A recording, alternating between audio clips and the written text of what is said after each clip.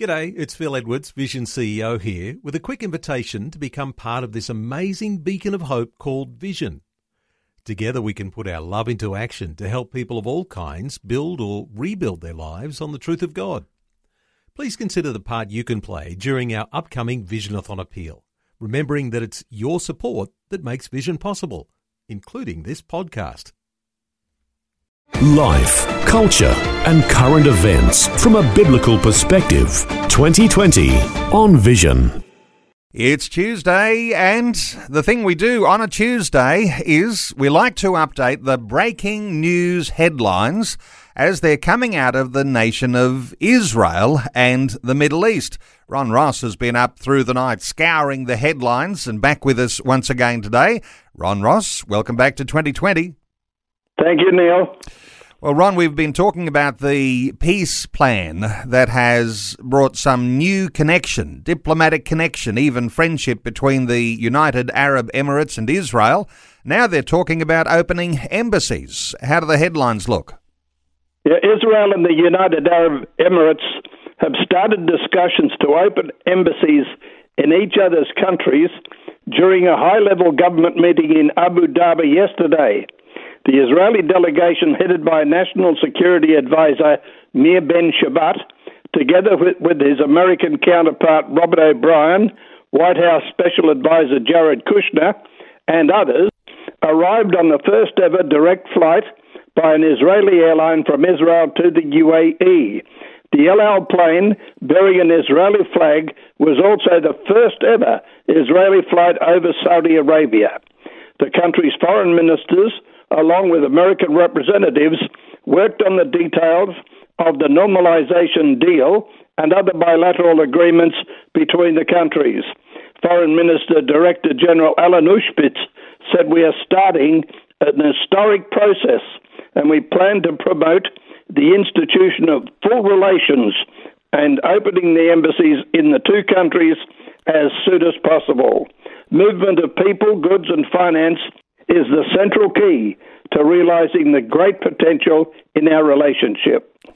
Ron, just dwell on this for a moment, because when they didn't have any ties, it was really no contact. You couldn't even make phone calls. And now they're going to be uniting in all sorts of areas, civil aviation and foreign policy. They're going to have tourism, health, going to be a lot of collaboration there. That's pretty significant, isn't it? And what a major change. I see some of these stories that we give on a Tuesday as revealing the hand of the Lord, moving forward to the great accomplishment which will be his return.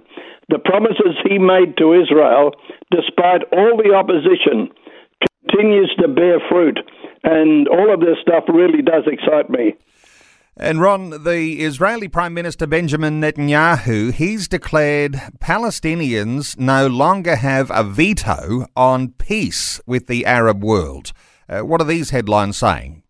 Yeah, he said that Arab nations are done with waiting for the Palestinians to make peace with Israel before they do.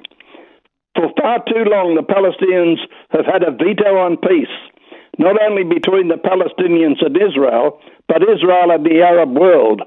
Netanyahu said Israel would be indefensible if it were to surrender to Palestinian demands, including the evacuation of hundreds of thousands of Jews from their homes, as well as withdrawal to pre-1967 lines. If we had to wait for the Palestinians, we would have to wait forever. But no longer, he said. Two things have changed. The first thing is the Trump plan, and the second thing is the willingness of Arab states, supported by enormously by the United States of America, to advance peace without the Palestinian veto. Ron, let's talk through some headlines around the coronavirus pandemic and the way businesses are affected. Some statistics and predictions. 1 in 5 Israeli businesses set to fall thanks to the coronavirus pandemic. Yeah, thanks to the coronavirus lockdown, this report has been released by the Israel Central Bureau of Statistics. In mid-August, the Bureau warned that Israel had entered a deep recession due to the lockdown, with a drop in GDP of 28.7% in the second quarter of 2020. The latest report details what that means for businesses and workers. 79% of business have seen a sharp decrease in revenue, amounting to a 25% loss in August alone. For those of us who pray for peace in Jerusalem, this is a wonderful prayer point. Let's turn our sights further to the south. Egypt, and the acting leader of the Muslim Brotherhood has been arrested in Cairo. What's the story here? Egyptian authorities said on Friday they'd arrested the acting leader of the Muslim Brotherhood, Mahmoud Azzat, during a raid on an apartment in Cairo. The arrest is the latest blow to Egypt's oldest and most organised Islamist movement, which has been crushed in a sweeping crackdown since it was forced from power 7 years ago.